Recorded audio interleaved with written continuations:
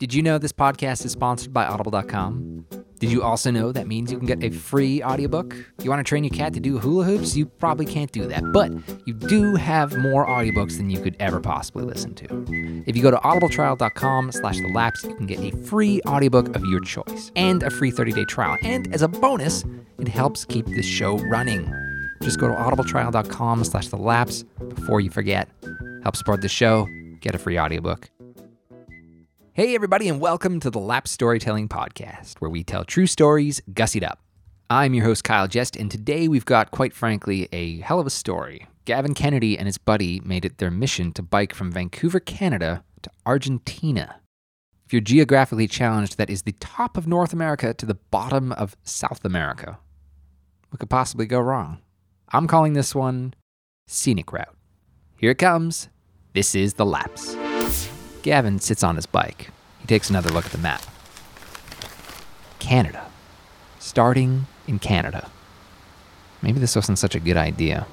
It was this huge bike, and it weighed 100 pounds. We're going to go through Mexico in this thing, and then we're going to have to bike through the Andes, and there's like days and days of climbing up mountains. I can't see myself riding this to Argentina. Like, this is the most ridiculous thing ever. But heck, that's only 11,357 kilometers. What's life without a little adventure?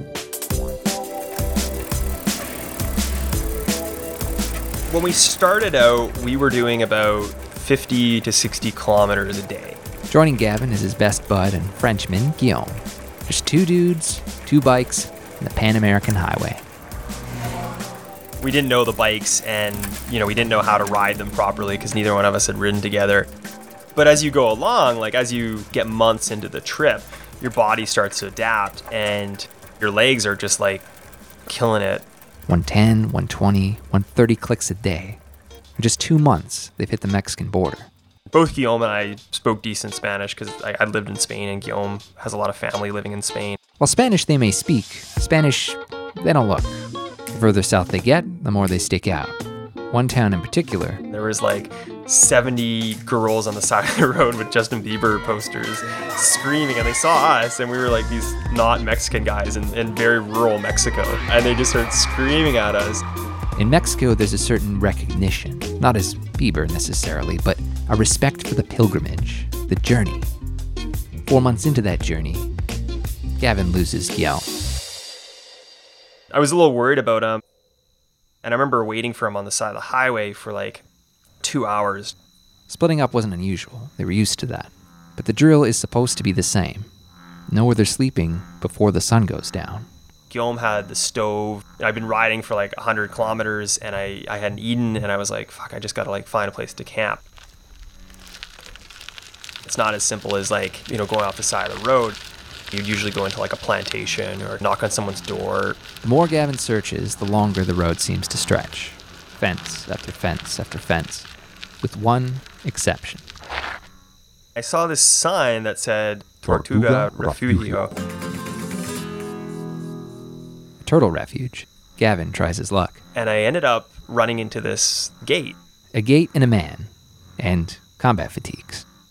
And also a rifle. It's a military base. Understandably, he's like, what are you doing here? Says Gavin. I'm here to see the turtles. La Tortugas? The soldier raises an eyebrow. The Tortugas? Why didn't you say so? Come, my friend. And so I started kind of like pushing my bike down the beach on this base, and I went up to this guy, and I thought he might be like a high-ranking officer. Unlike the rest of the base, this guy is taking it easy, rocking gently in his camouflaged hammock. Beside him, a woman strokes his hair. Excuse me, sir, says Gavin. You mind if I camp nearby? It'll only be a night. He looked at me and he's like, I couldn't really give a shit, kid. Like, do what you gotta do. So, Gavin plunks himself down in an empty hut towards the obstacle course. But evidently, word of a guest hasn't quite made the rounds. And then this guy comes by. At this point, I sort of made this appearance that I was like a turtle enthusiast. Which was total bullshit. I just wanted a place to camp. But the soldier buys it. His eyes light up. He says, okay, but... Right now, we can't see them, but I'm going to wake you up in the morning, and we're going to go to like the biology station, and we're going to like see the tortugas. The soldier, his name's Roberto, wishes Gavin good night. The next morning at 5 a.m., sure enough, Roberto was knocking on my door. Dragged myself out of bed, and we went to this big tented area. Roberto ushers Gavin on, urging him past several soldiers with machine guns. Camino, come, look. Gavin can hear them before he sees them. Dozens of endangered leatherback turtles, just babies. Their little squawks of protest. A biologist works hurriedly, separating the hatchlings into baskets. Gavin gets acquainted, and suddenly he too finds himself putting turtles into baskets. The biologist turns to him and says, "Hey, want to help us release them?"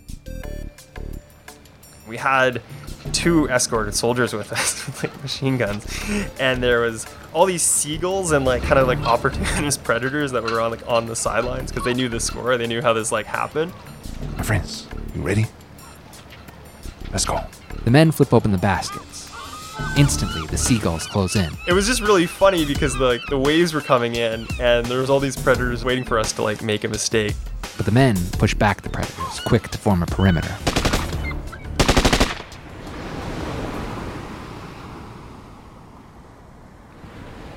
As the first wave laps the shore, the sea embraces the turtles.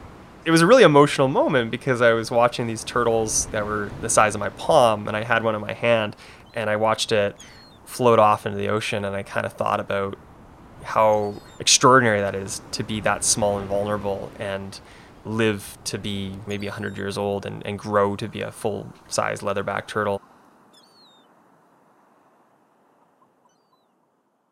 Guillaume and I met up the next day after the turtle refuge, and turned out, he was at this town 50 kilometers south of where I was at. It turned out there was this like massive drug bust in the town that he was at, and the military was called in. And Hold on a second. The adventure ain't over yet. Camping. They've still got 6,141 kilometers to go. Say it with me. Guatemala, El Salvador, Honduras, Nicaragua, Costa Rica. And by the time we got to Panama, we were both mentally and physically exhausted. We were interacting with people on a very different level. There's a lot more poverty. And also the roads were not as well kept, and they weren't as scenic. The local well-wishers become fewer and farther between. The duo's journey viewed as maybe less commendable than foolhardy. In fact, Guillaume's already been robbed once. Not violently, but they just kind of held him down. And then Guillaume went to the police station, and they went for a drive. They just randomly happened to cross into these guys who robbed him. I think it was very difficult in Guillaume because these kids who had families, I don't think they'd ever robbed anyone before. They weren't bad people. They just saw a relatively wealthy man, with more wealth on his bicycle than they had in their entire lives. They took a chance and they got caught. Fortunately, Guillaume gets everything back, passport included. And as Panama comes to an end, so too does the Pan American Highway. Symbolically, it's interesting because it's like you have this road which goes from Alaska all the way down to Argentina, and it ends in Panama. The road does continue in Colombia, after a 160-kilometer swath of forest and swampland. Options for getting through typically come down to 2, air or sea. They opt for sea, with a 13-hour storm. When I was leaving on this trip, people would always talk about Colombia. It was kind of like this, here be dragons place. We've got 400 kilometers to cover before Medellin in central Colombia. But in this particular part of Colombia, traveling by bike, especially expensive bikes, would be like putting them on auction. It's not an easy decision, but it is a necessary one. They purchase a bus ticket. And that was a big deal for us because we never took buses, and it also suggested we weren't purists anymore. We weren't just on a bike trip. The bikes are stored underneath the bus. But for safekeeping, Gavin tells Guillaume, you better keep your bag on board. The bus itself proves surprisingly well equipped, at least relative to the state of the roads. The roads were unpaved often and overgrown with landslides that had fallen over. Gavin tries to make himself comfortable. There's a Van Damme flick playing above his head. Most of the other passengers are asleep. But up ahead, in the road, there's a light. 3 lights, actually. And the bus came to a stop, and I was reading my iPad. I had this book that I was trying to read, and Guillaume was asleep beside me. Immediately, I knew what was happening. I knew we were going to get robbed. These 3 gunmen came on the bus, and so we didn't really know what it meant to get robbed in Colombia. People get abducted. The bus keeps to a hush. They know the drill. The gunmen sweep the aisle, clearing what they can see and demanding what they can't. as they're just about to leave. They saw Guillaume's like handlebar bag and they grabbed that, and Guillaume, they didn't see it on the first go, and I could just like feel Guillaume's heart sink when it happened. It was a really horrible experience because a lot of the people on the bus were like subsistence farmers and very poor people. And I tried to rationalize the whole experience about, theft and poverty and inequality and like what this all meant. Guillaume, just said very bluntly, like they weren't intentionally robbing us. We were the only foreigners on the bus.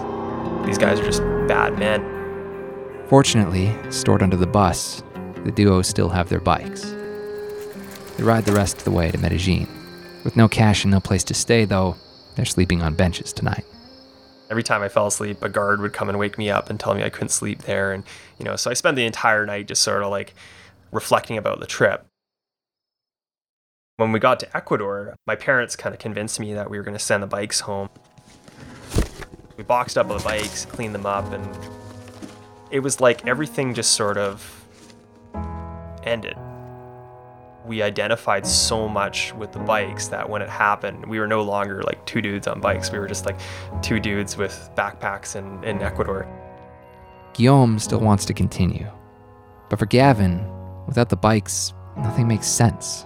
What they're doing, this goal to go from Canada to Argentina, what's the point?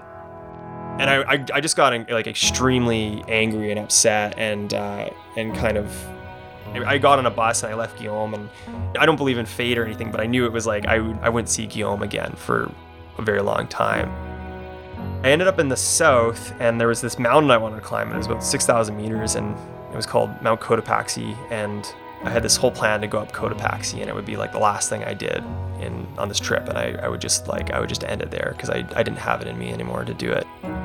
Later that night, I got extremely sick. They took me to the military hospital because it was the first hospital and it was close by. And it turned out that I had appendicitis, and it was about to burst. I went in for surgery that night, and it was like both my parents and Guillaume, no one knew where I was. And so I was in this hospital, just after surgery, and I didn't have my bike and I couldn't travel. Can't bike after surgery anyways. My body was like physically telling me to go home. And so I boarded a plane to Montreal because that's where my girlfriend lived, and that was it for me. Probably the hardest part of the trip was coming home. Coming home and trying to reintegrate. It was like everyone else was living at like a different time and place, and nothing really matched up. Like the only person who really understood what it was to do this was like Guillaume. It never actually was about the bikes at all. Like it was about the communities along the way and all the flyover country and the places in between that we would visit and these communities that we would interact with. And the bikes were just purely a really slow vehicle to take us from town to town.